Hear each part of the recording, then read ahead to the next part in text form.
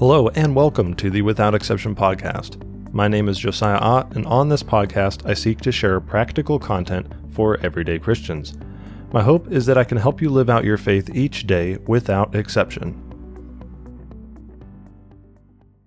Thank you for joining me. This is episode number 9, and today I'm concluding the discussion of wilderness by covering the temptation or testing of Jesus himself in the wilderness. If you've not already listened to episodes number 7 and 8, I discussed the idea of wilderness, opened that up by talking about Moses' time in the wilderness and also the nation of Israel's time in the wilderness and how they prolonged their time. And so if you haven't already listened to those episodes, I would suggest, that you go back and start with those. Either way, I think this will be a blessing to you. Right, the time of wilderness, it's a dry time in our lives spiritually where God might feel distant, and it's something that we all go through. So I decided to do a little mini series here of 3 different podcast episodes discussing this idea of wilderness. Now, before we get started today, I have 2 quick things I want to go over, quick notes. First is thank you to everybody who has been on and listening. I've had quite a few different people that have been listening since the beginning, I believe. I think a couple people, I'm assuming, have listened to every episode, but I've definitely had some people that have stuck along with it, and that means a lot to me. I really appreciate each and every one of you who are willing to support me in this. I know that it takes up some of your time, and there's probably like tens of thousands of podcasts, I believe, that you could choose to listen to, and for anybody that has taken the time to choose mine over something else, that means a lot to me, and I appreciate that. Another thank you to everybody who has followed me along on social media and supported me there. If you don't, I ask that you would maybe hop on and find me. I'm at without.exception.podcast on Facebook. You can like the page there, or without_exception_podcast on Instagram. And I try throughout the week to share a little bit of extra content and then some excerpts from the podcast. I think it'll be helpful, and I thank you to everybody who's hopped on there. And a big thank you to anybody who has taken the time to share my podcast with other people. I know that in the first week, I had somebody that reached out to me that said that the first episode meant a lot to them. And they're like, hey, I shared this podcast with some friends and family because it really meant a lot to me. And it means a lot to me to hear stuff like that. So I appreciate everybody for the support. And the other thing I wanted to mention today, this is pretty exciting for me, is there's this thing called pod fade. Pod fade is essentially when somebody who's new to podcasting gives up on it. They'll go through a brief period where they start podcasting and then they get wore out and they're like, I just don't want to do this anymore.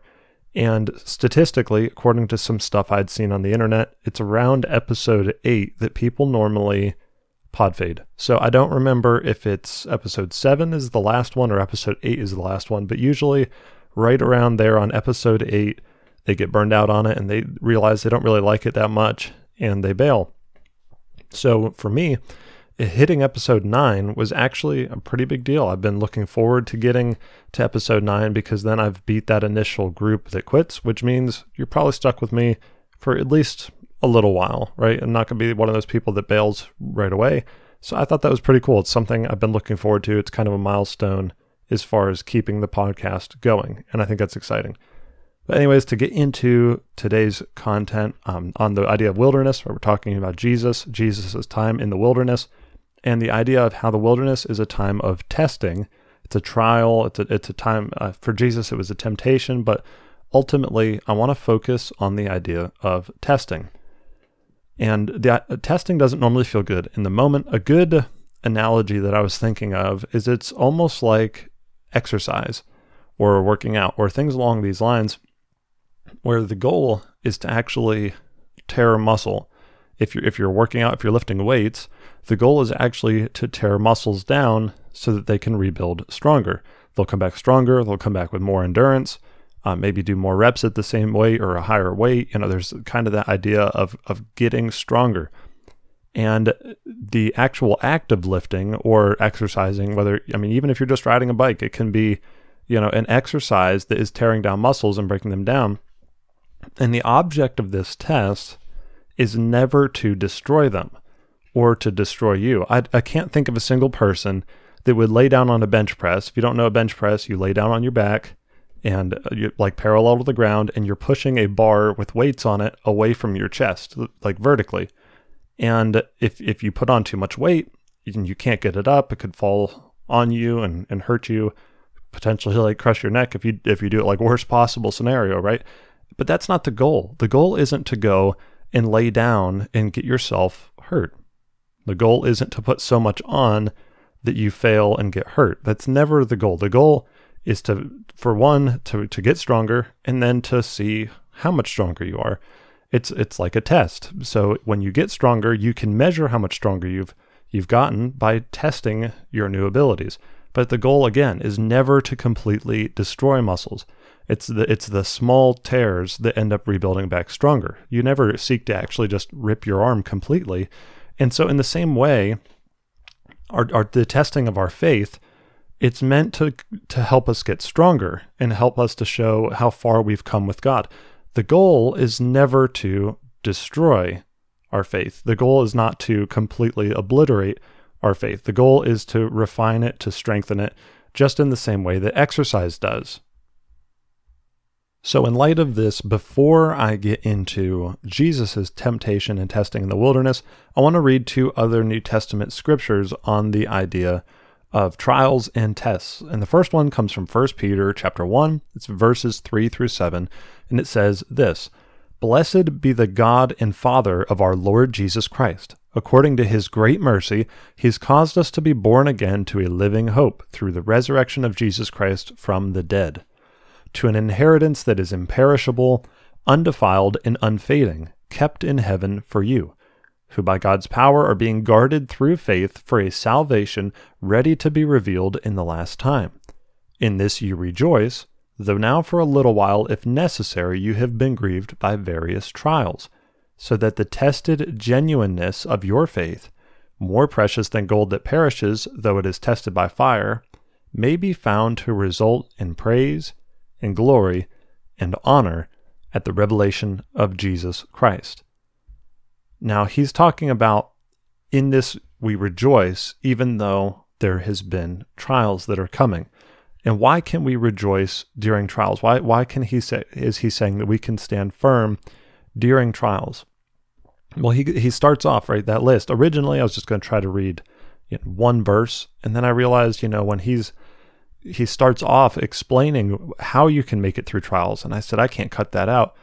So he starts off saying, hey, you've been born again to a living hope. You've been born again, and our hope is alive. We don't have hope in something that's dead or a person who's dead. And so that, during difficulties, we can rejoice because we know that God's going to be faithful, that he's caused us to be born again, and there's a living hope. He said again, because Jesus has risen from the dead. We have a living hope whose name is Jesus, and the reason he's a living hope is because he's no longer, in the tomb. The stone was rolled away, and he's risen, and so through that we can rejoice.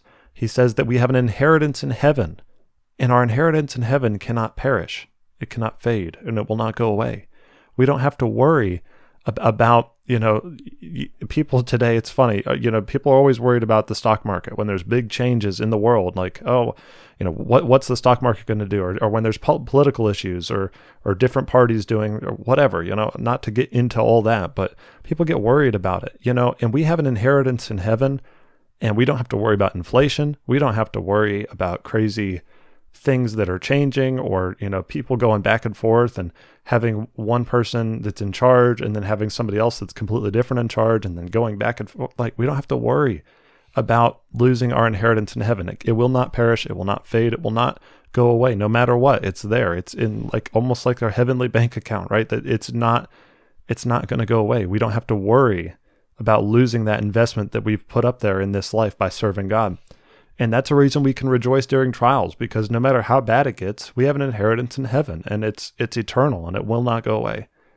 And then another thing he said is that God's power is guarding us by our faith. And then he said that your salvation will be fully revealed at the end of time, or at the end of your life. When you go to heaven, on earth, we have salvation still. Like, we know that we're saved. If you're serving Jesus, if you've confessed him as your Lord and Savior, and you've made a commitment to serving him in life, you're saved. But it really comes to reality when you're actually there face to face with him, and you realize, just how true it all has been. But these are all reasons that we can rejoice even though we're going through trials, because these trials aren't meant to destroy us. Again, the object of lifting weights is not to tear muscles in half. It's the smaller tears that allow it to rebuild back stronger. And I love that Peter said, the testing of your faith, the tested genuineness of your faith, it's more precious than gold. It's not like gold, because guess what? Gold eventually perishes. Gold is not eternal. All the things of this world are not eternal, but our faith, when it is tested, the aim is not to be destroyed. It's to purify it. It's to strengthen it. And I love the idea of it being purified like gold. And that's what it is that eventually, though gold perishes, though everything in this world perishes, we have an eternal inheritance with God. And a second scripture on testing that is really good in my opinion is in James chapter 1. Lots of chapter 1s. It works out pretty good. It says in verse 2, "Count it all joy, my brothers, when you meet trials of various kinds.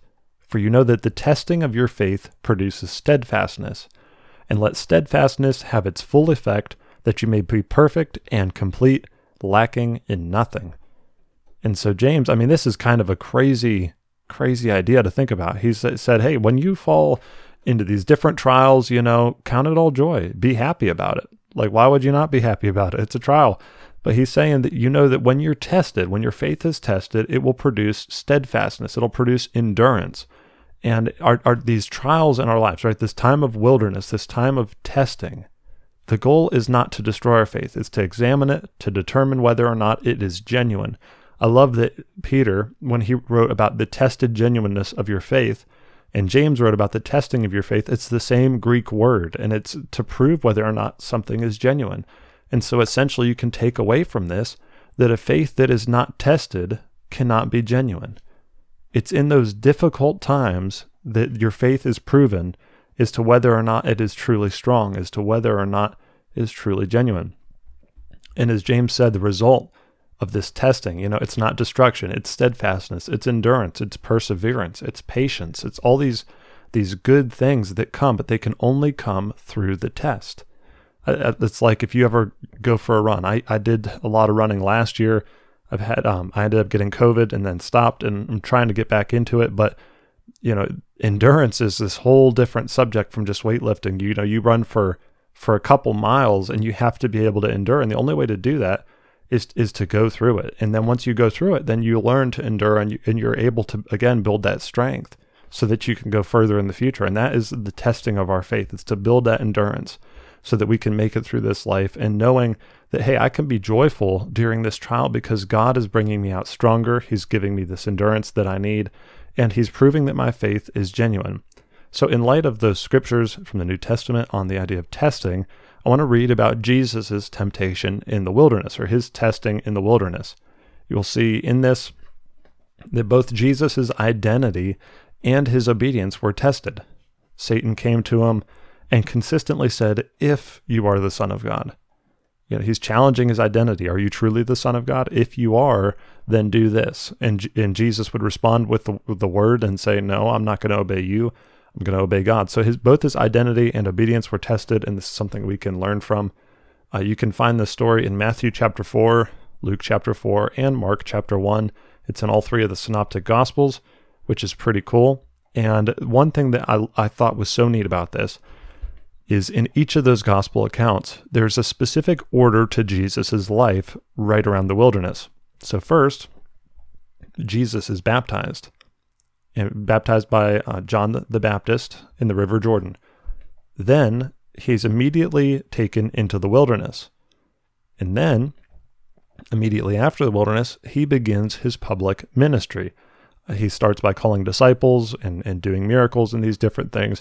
So we see in Jesus' life, when he's about 30 years old, he's baptized, he goes into the wilderness, and then he enters ministry in that order. And so I want to start with his baptism. I'm reading from Matthew's account. This is Matthew chapter 3, verses 16 through 17. It says, "And when Jesus was baptized, immediately he went up from the water, and behold, the heavens were opened to him, and he saw the Spirit of God descending like a dove and coming to rest on him. And behold, a voice from heaven said, 'This is my beloved Son, with whom I am well pleased.' Now, this is interesting. That's chapter 3, verse 17. Immediately afterwards, in chapter 4, verse 1, it says, "Then Jesus was led by the Spirit into the wilderness to be tempted by the devil." So we see here that Jesus receives this awesome, commendation from heaven saying, "This is my son, I'm well pleased." Like, how often does a voice come from heaven saying, "This is my son in whom I'm well pleased"? As far as I know, it's only ever happened for Jesus. And immediately afterwards, in the next verse, he goes from being, the delight of the Father, the beloved of the Father, and in the next verse, he's driven into the wilderness. And not only that, it's the Spirit that led Jesus into the wilderness. The devil didn't go find Jesus and drag him into the wilderness. It was the work of the Holy Spirit of God who led Jesus into the wilderness. Immediately after, he was commended by God from heaven for being God's beloved. So in your life, if you ever go through a time of wilderness, time of testing, time of trials, a time that's dry or difficult, and God feels far from you, think about Jesus's time. Right? For one, if Jesus had to go through the wilderness, who are we to think that we can avoid it? But then two, Jesus was beloved. It was announced from heaven, and then the Holy Spirit took him into the wilderness. So it's not that God is far from us. Again, it's something that God orchestrates in our lives. It's not like he's leaving us. It's something that he's using to prove the genuineness of our faith, to build endurance, to build strength, and all these things that we need to serve him. But it's not a work of the devil, and it's something that we can rejoice in, knowing that God loves us so much that he wants to work on us in this way. It's pretty cool.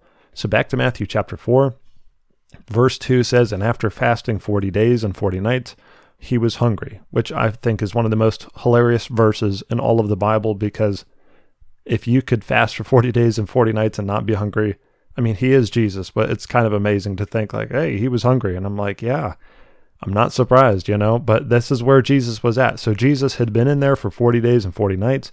And then at the most difficult time, the tempter, the devil, came and said in verse 3, "If you are the Son of God, command these stones to become loaves of bread."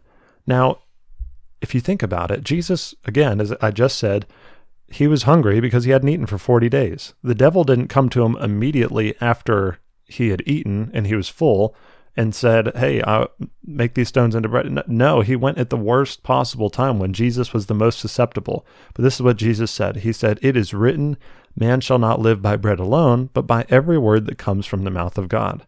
It says, "Then the devil took him up to the holy city and set him on the pinnacle of the temple and said, 'If you are the Son of God, throw yourself down, for it is written, he will command his angels concerning you, and on their hands they will bear you up, lest you strike your foot against a stone.' And Jesus said to him, 'Again it is written, you shall not put the Lord your God to the test.'" Verse 8 says, "Again the devil took him up to a very high mountain and showed him all the kingdoms of the world and their glory. And he said to him, 'All these I will give you if you will fall down and worship me.' But Jesus said to him, 'Begone, Satan, for it is written, you shall worship the Lord your God, and him only shall you serve.' Then the devil left him, and behold, angels came and were ministering to him." So this was Jesus's time in the wilderness. Again, the devil came at the most difficult time. You're most susceptible to temptation at certain times. You're not susceptible to getting food, in an improper way like Jesus was here, which obviously we wouldn't have the temptation to make stones into bread. We would just go to the store and buy bread. But Jesus was susceptible, and he still conquered temptation, which is such an example for us that even at the worst time, like the devil didn't come to him at an inconvenient time for himself. He went at the worst time for Jesus. He knew that this was the time Jesus was most susceptible, and yet Jesus overcame. But here's the thing. Jesus went through this test. It was difficult. He went through this time where he was physically famished and tried and tempted by the devil. But immediately afterwards, he begins his public ministry. After 30 years of waiting, Jesus goes, he starts to call disciples, and he begins performing miracles and all these things. So in light of that, don't let trials and tests in the time of wilderness destroy you in your faith. Remember, the time of wilderness is a test that God is going to use to prove that your faith is strong, that it is genuine, and then he'll use it to strengthen you in your faith so that you can persevere in the future. Again, with the weightlifting example, it would be so that you could lift heavier weights in the future. It's to grow your faith and to strengthen you.